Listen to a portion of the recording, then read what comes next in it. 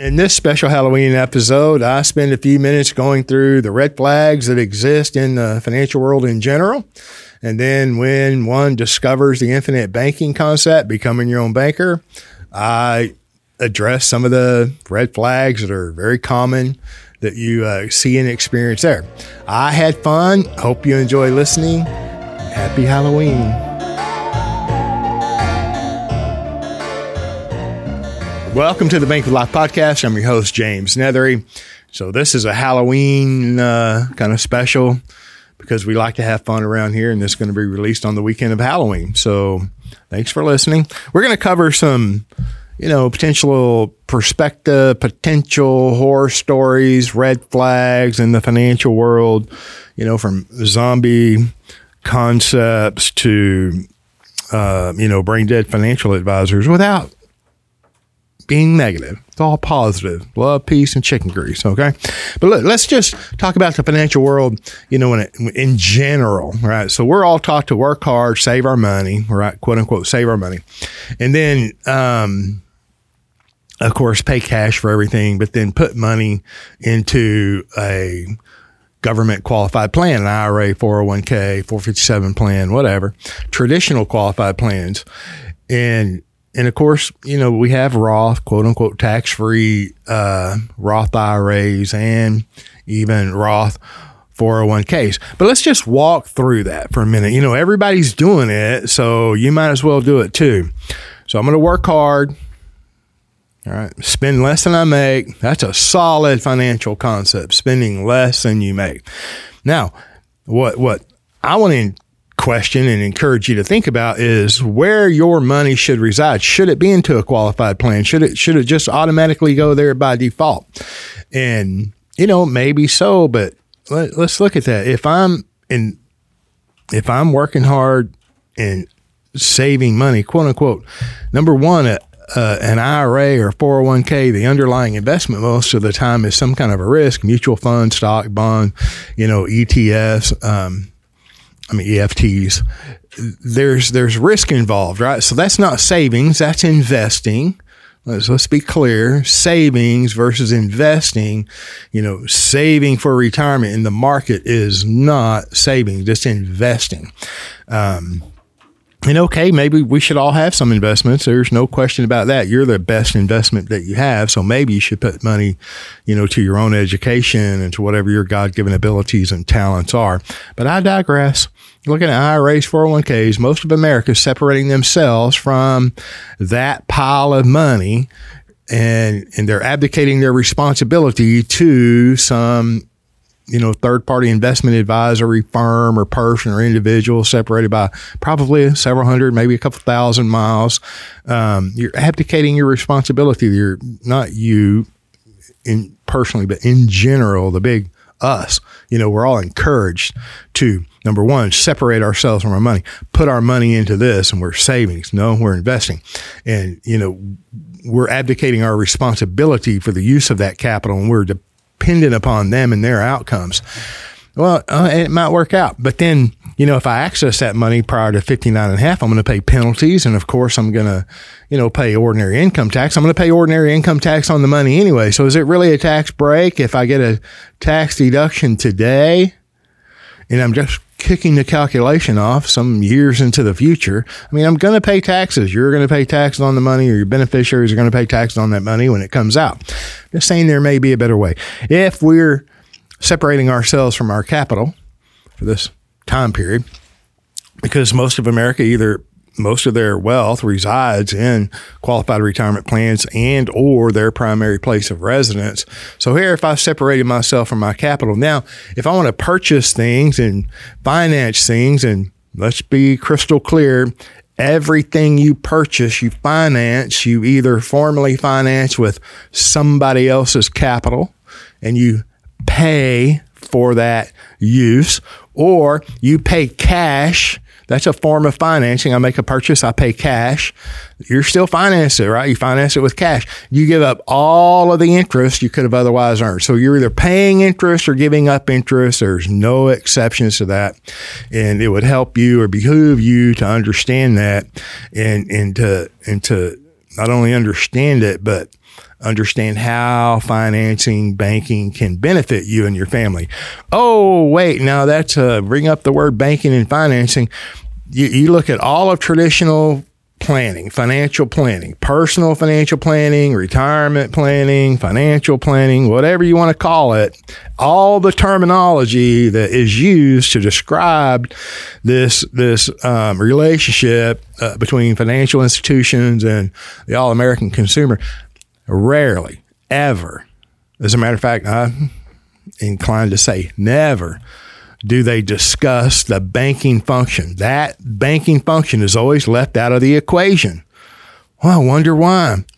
Well, if we consider banking then in controlling the banking function as it relates to you in your life, and that's really my underlying encouragement here, is to get you to consider the fact that you can become your own banker. Just because typical traditional financial planning leaves that out, and I'm just questioning why they do that, doesn't mean that you can't control the banking function in your life. As a matter of fact, you can control the banking function in your life. And when you understand that, and I don't want to say that when you understand that, my encouragement is for you to investigate that idea and that possibility. The benefit to you and your family of controlling the banking function may be bigger than you can imagine. And I think it is more beneficial to you and your family by controlling the banking function compared to a lot of these other brain dead ideas that the financial world wants you to participate in.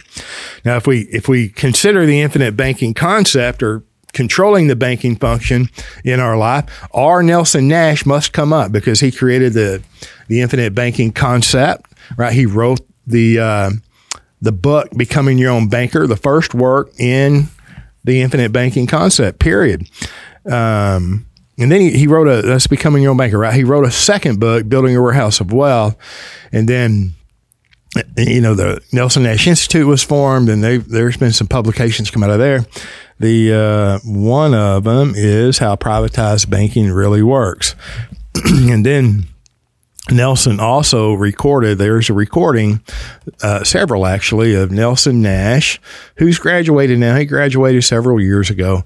But there are recordings of him presenting the infinite banking concept, how to become your own banker. And you can purchase those, it's DVD, or you can purchase access to that series digitally. And I'm saying all that to say this, that those are the first original works.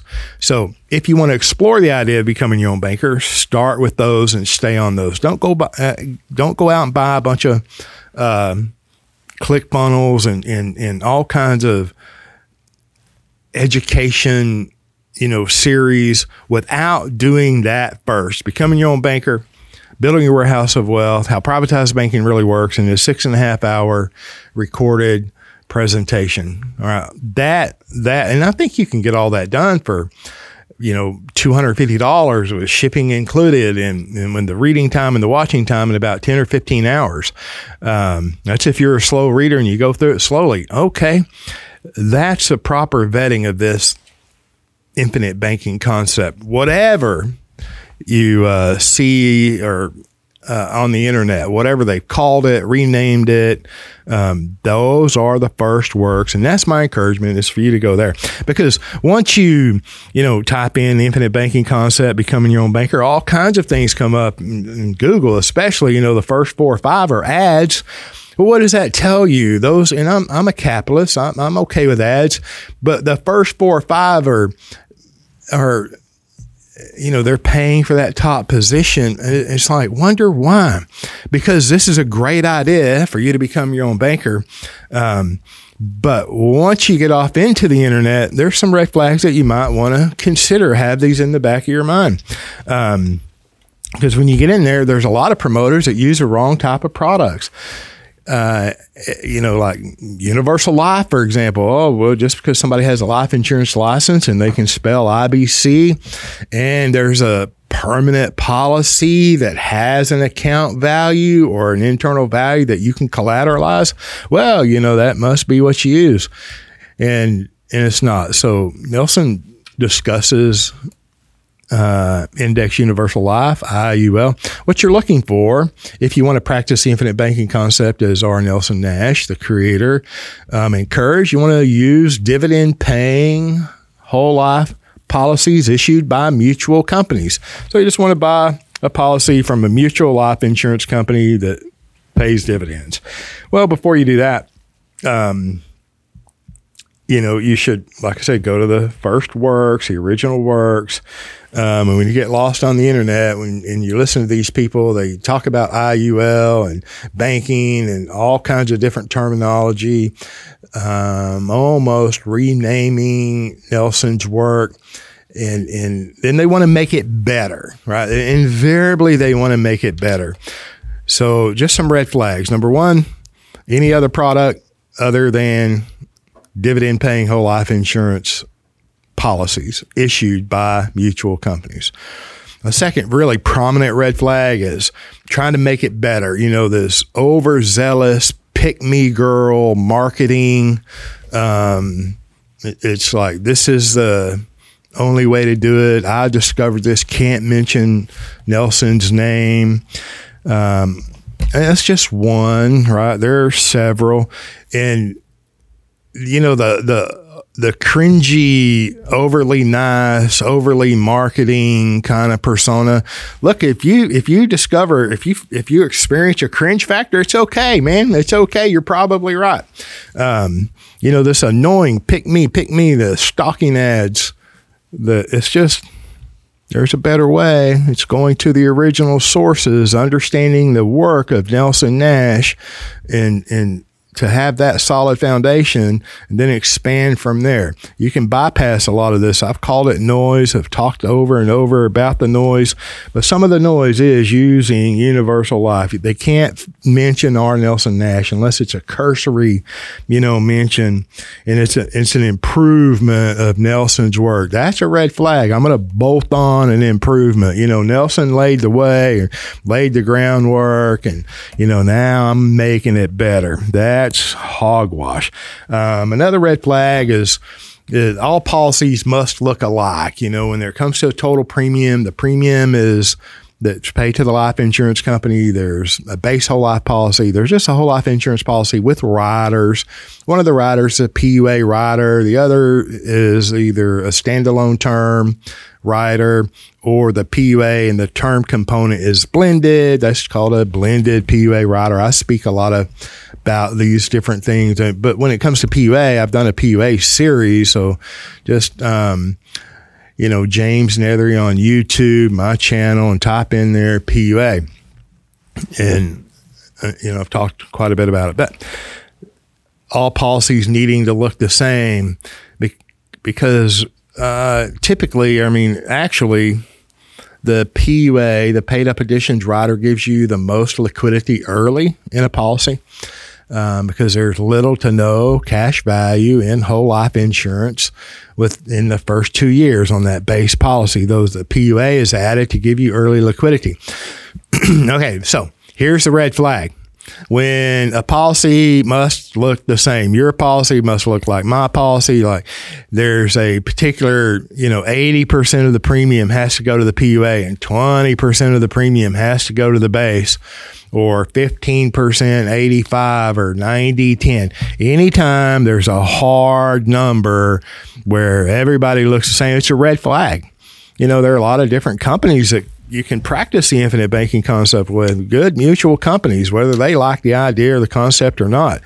And every PUA is a little bit different. Their products are a little bit different. So it's a red flag when all policies must look the same. And it's also a red flag when you got to go jump right to the illustration. We got to get to the illustration as soon as possible. And then we're going to focus on a rate of return, a ROR, or an IRR, an internal rate of return, which is what I prefer. But you're looking at, numbers on a page and trying to solve for the highest rate of return. It's a fallacy. And it's really a continuation of flawed thinking. It's like most of America today is going broke at low interest rates. So is it really about the rate of return? Most of America is going broke at 40 to 50% interest by volume at 3, 4, 5, 6, and 7% by rate versus volume. So whenever you get drug off into illustration land by some financial guru and trying to beat you up with interest rates, it's a red flag, and then it's also if they drag you off into a great big presentation where, it's like complexity, it's so complex, it must be good. Or they bring in other products, it's like, well, you got to have a HELOC, or you got to have a loan, or you got to go borrow money on your credit card to get the policy started. I'm just saying that's a red flag, right? Maybe the policy's contorted and twisted, which it is if you're at 90-10 or 85-15. It looks good, feels good early on, but there are problems in the future. Or we do 10 times the premium in year one. Let's say I'm going to pay $100,000 premium in year one, $10,000 in premium in year two and beyond. Why?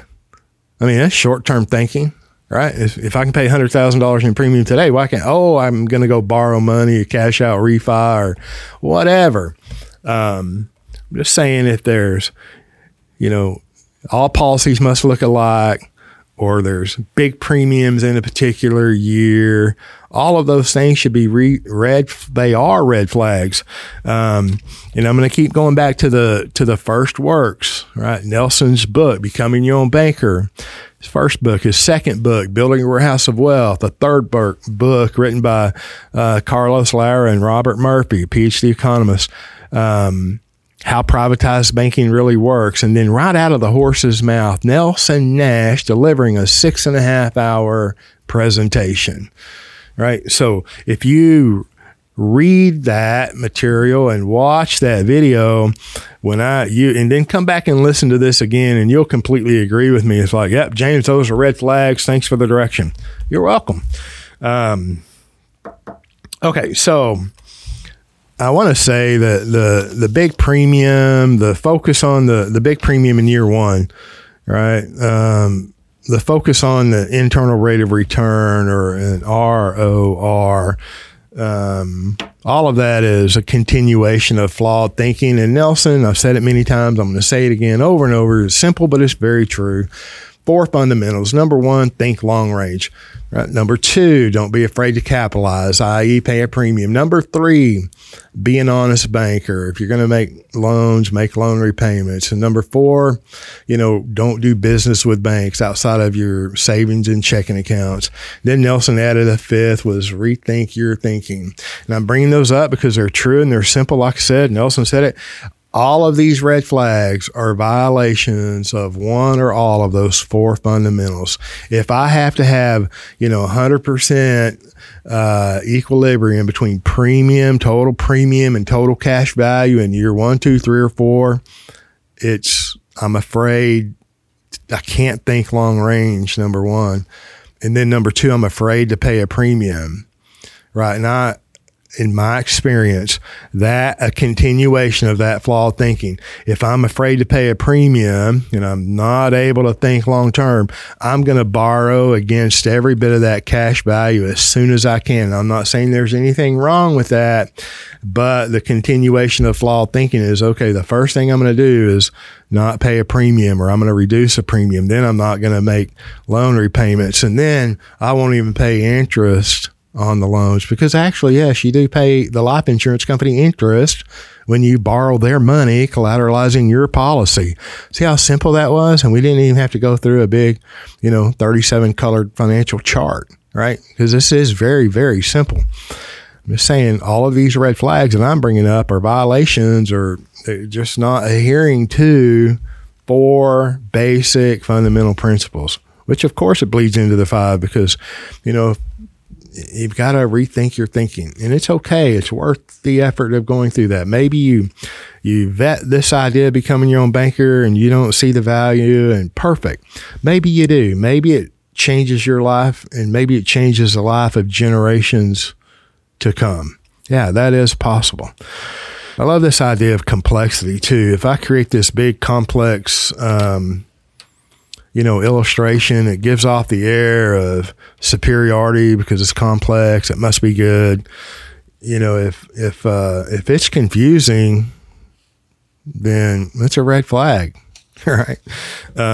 Bringing in these other products like HELOCs, credit cards, that's all a red flag. Trying to make it better than it is. Like, oh my gosh, another, it's a pick me girl kind of attitude. I got to make this look so good. I got to get right to the illustrations as soon as possible and create these complex, apparently complex presentations. And it's like, now you're doing what the bank can do. You're printing money out of thin air. It's hogwash. Okay.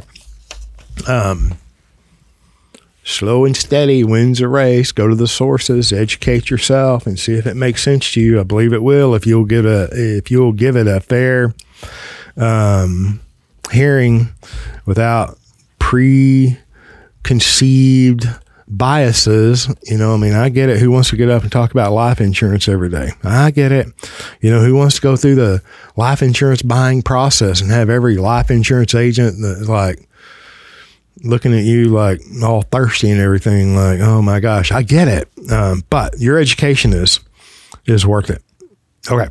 Look, the solution though, is to get past, or avoid, right, all that cringy marketing, and go to the sources. Becoming your own banker, building a warehouse of wealth, how privatized banking really works, Nelson's 6.5-hour DVD series. You can either own it or purchase access to it. And then, quite frankly, I'm a little biased, right? This channel is 150 hours free, no cost, that you can listen to on your own time in the middle of the night. I think we have over 25 or so clients, unpaid clients, that have come on as guests, sharing their experience and their exposure to the infinite banking concept, the mental process that they went through to make a decision to participate or not, and then what they've done. Had a client one not that long ago, about a month or so ago. It's like, James, do you know where the channel is that has all of those universal life clients that have been practicing, with universal life insurance policies for 2 or 3 years? Do you know where that channel is that has all those guests? And I said, no, I don't. He said, yeah, it doesn't exist. I'm like, oh, yeah, thanks for pointing that out. Yeah, I'm just saying, 25 different people, husbands, wives, all walks of life, sharing their experience with the infinite banking concept. That's pretty powerful. So spend some time going through there. Okay. Thanks for listening.